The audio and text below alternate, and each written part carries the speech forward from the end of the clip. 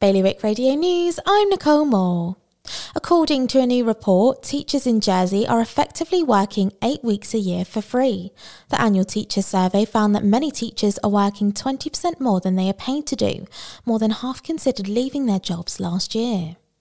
The Guernsey Housing Association hopes to reach a deal with the co-op to include partial ownership and rental properties in the new scheme for Lil's Yard, which the retailer unveiled yesterday.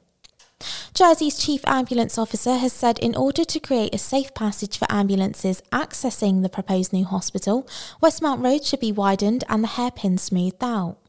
And a Channel Islander living in Odessa has recalled the moment the first missiles fell on the city, less than a mile from where he lives with his wife. More on all those stories at bailiwickexpress.com. Today's weather, rain and a top temperature of 8 degrees. Low tide is around 5:30 this afternoon. Bailiwick Radio News.